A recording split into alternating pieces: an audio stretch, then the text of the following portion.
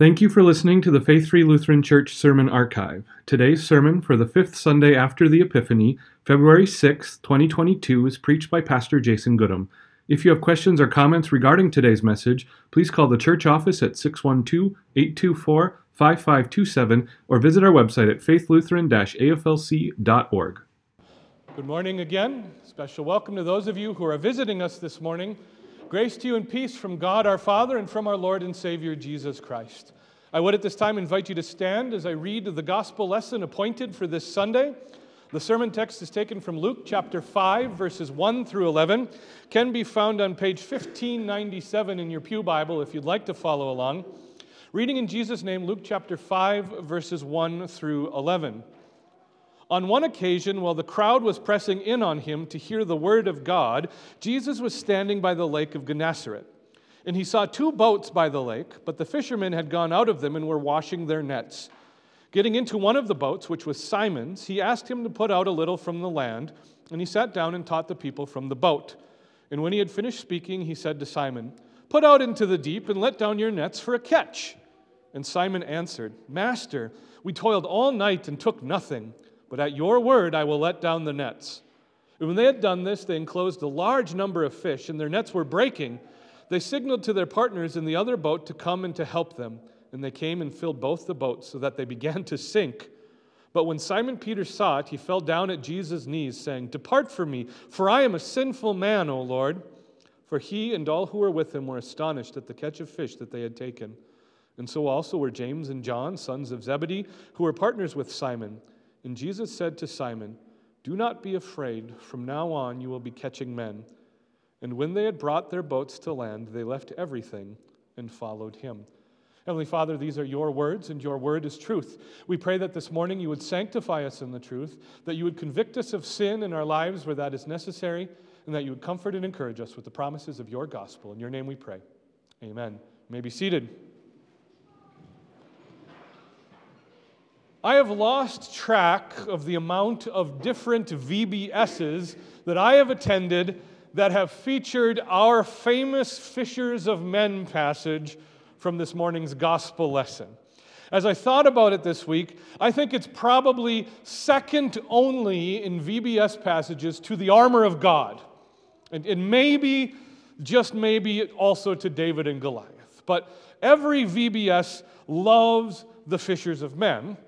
And like the armor of God, and like David and Goliath, we as American Christians, whether it's in VBS or in a sermon or in a Bible study, tend to miss the mark when it comes to these passages, just like when it comes today to the Fishers of Men.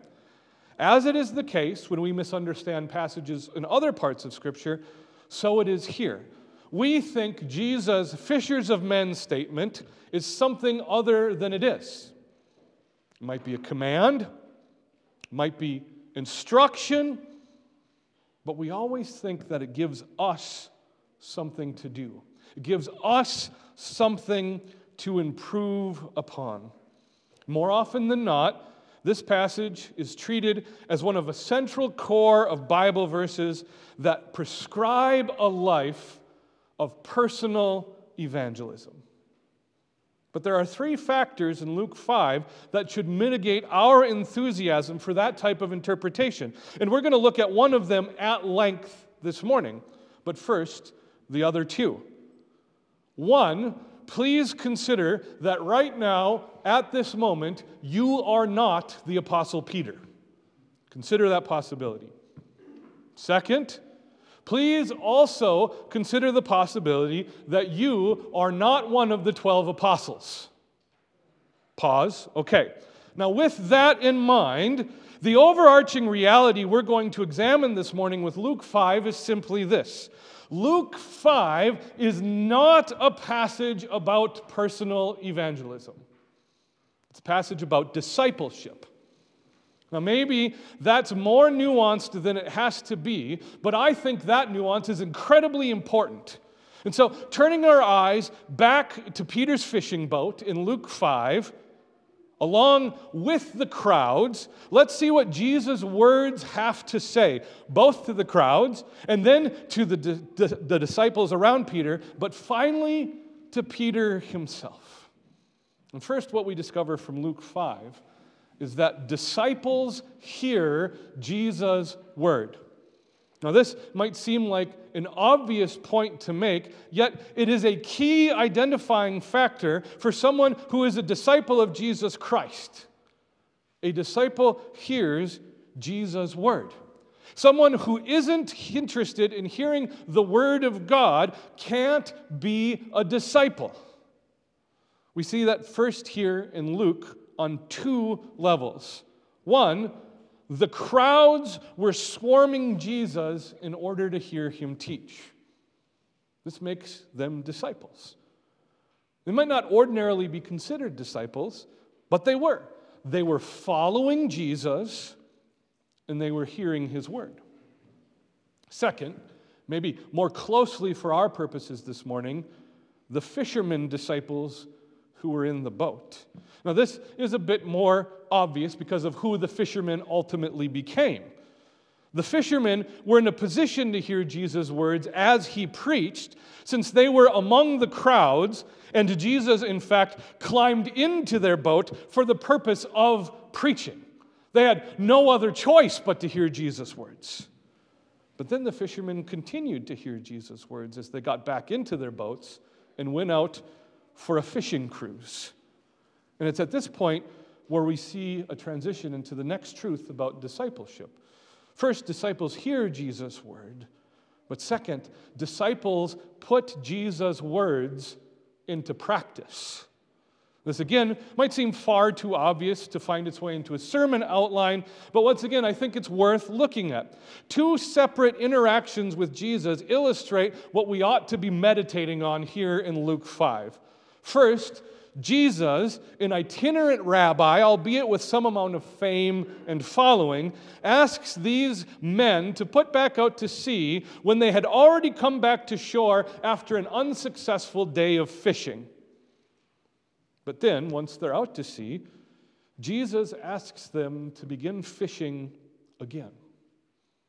Simon Peter, speaking for the group, expresses his skepticism, but still obliges Jesus, probably out of deference and respect for who Jesus is and who he's known to be in the surrounding countryside, but also not to mention that we can conclude the Spirit is working here on Peter because Jesus is the divine Son of God.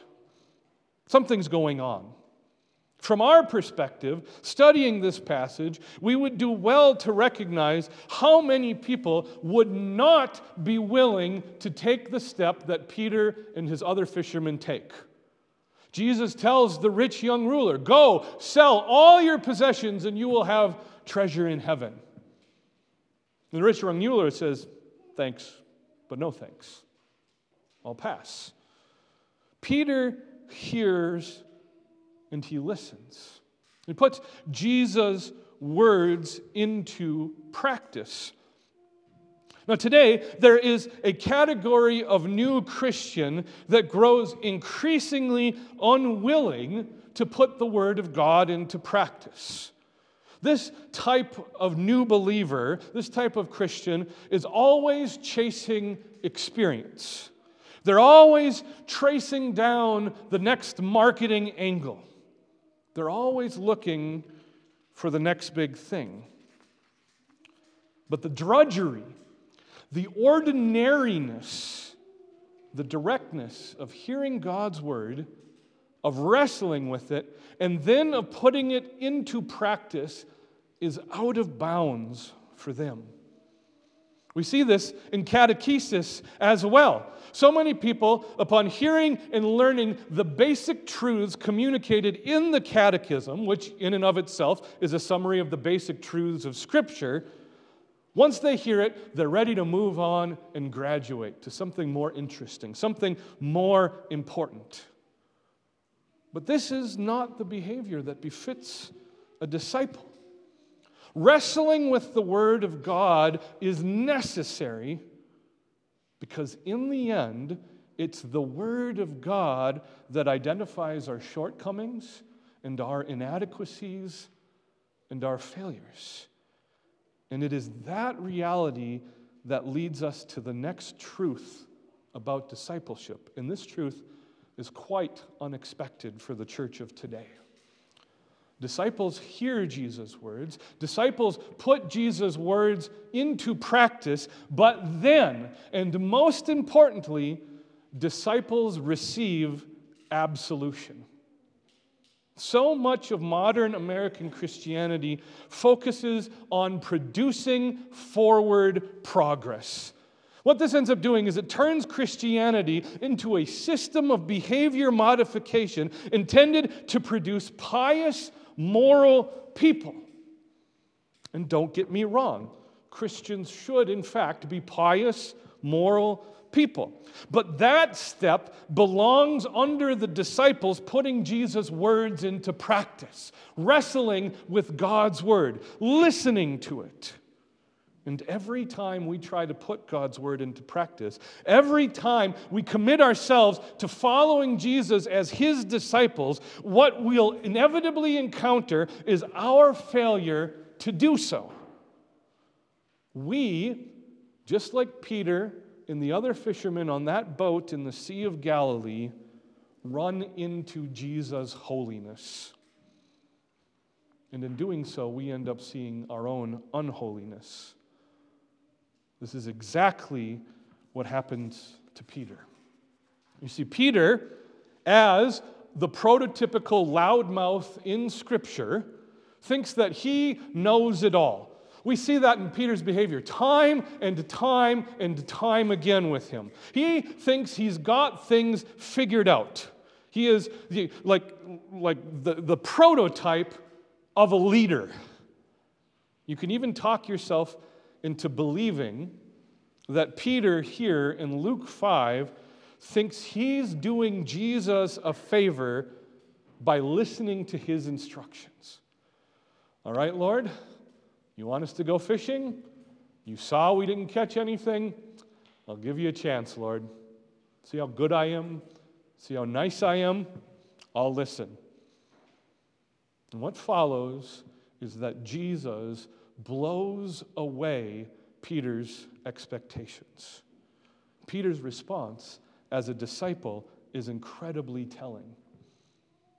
When the nets are thrown overboard and they start to haul in the catch of fish, and when the nets start to snap and the boats start to sink under the weight of the fish, Peter looks at Jesus and he falls to his knees and confesses his sins. Peter has literally come face to face with the holiness of God. And all he can see is that he's a sinner. But Jesus' response to Peter's confession is even more stunning. Peter, this loudmouth, this brash young man, Jesus forgives him. Jesus doesn't shame him, doesn't put Peter in his place. He doesn't stoop down and ask him, "You understand now, Peter?" Jesus forgives Peter.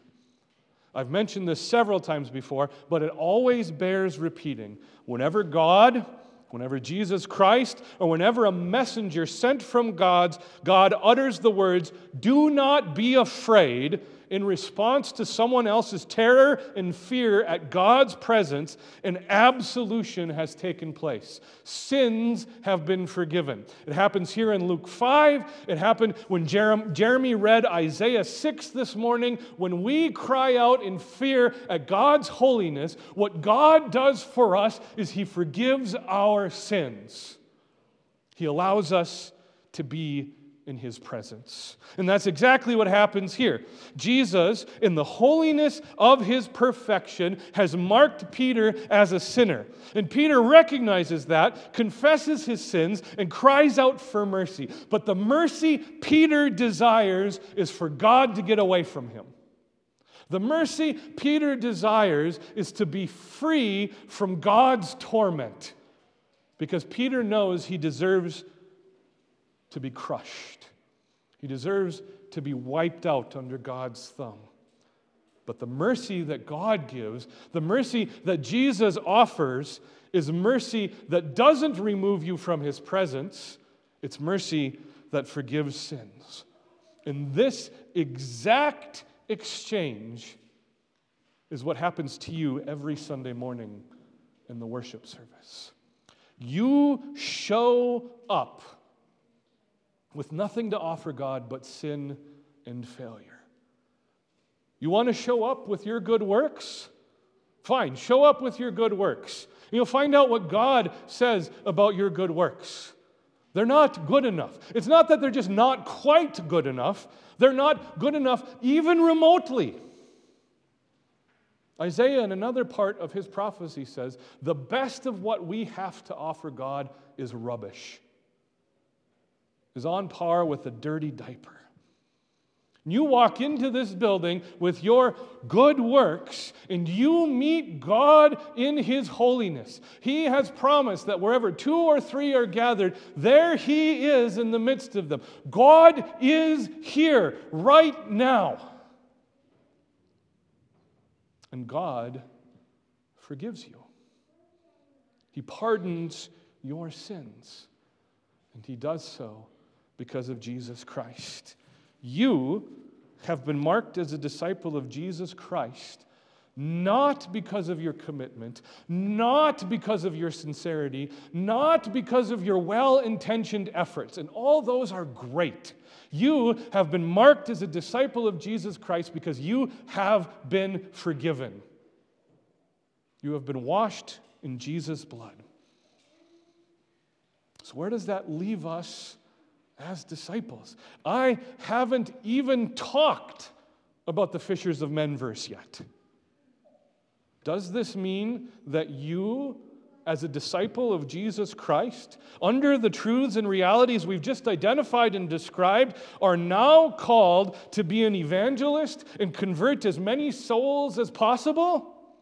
Or does this mean that you're off the hook, as you are not Peter, and you are not an apostle, and these are specifically and contextually commandments given to Peter and the apostles during their ministry?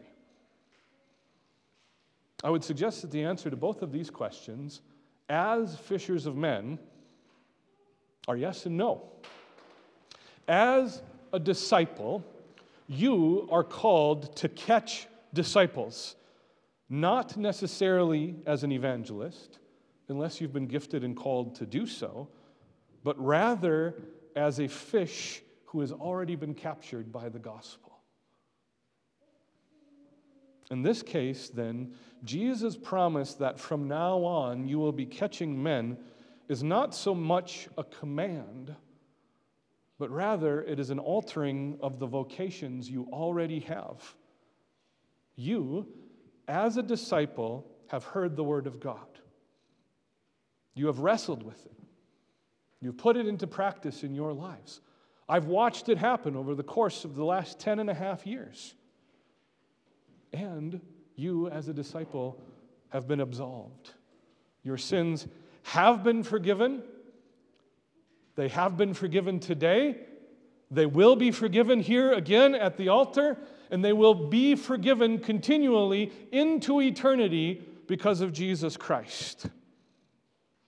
And what I, as your pastor, and in accord with the Word of God, tell you to do in response to that reality always is to go out and love your neighbor. I say it nearly weekly. And in loving your neighbor, you will indeed catch men.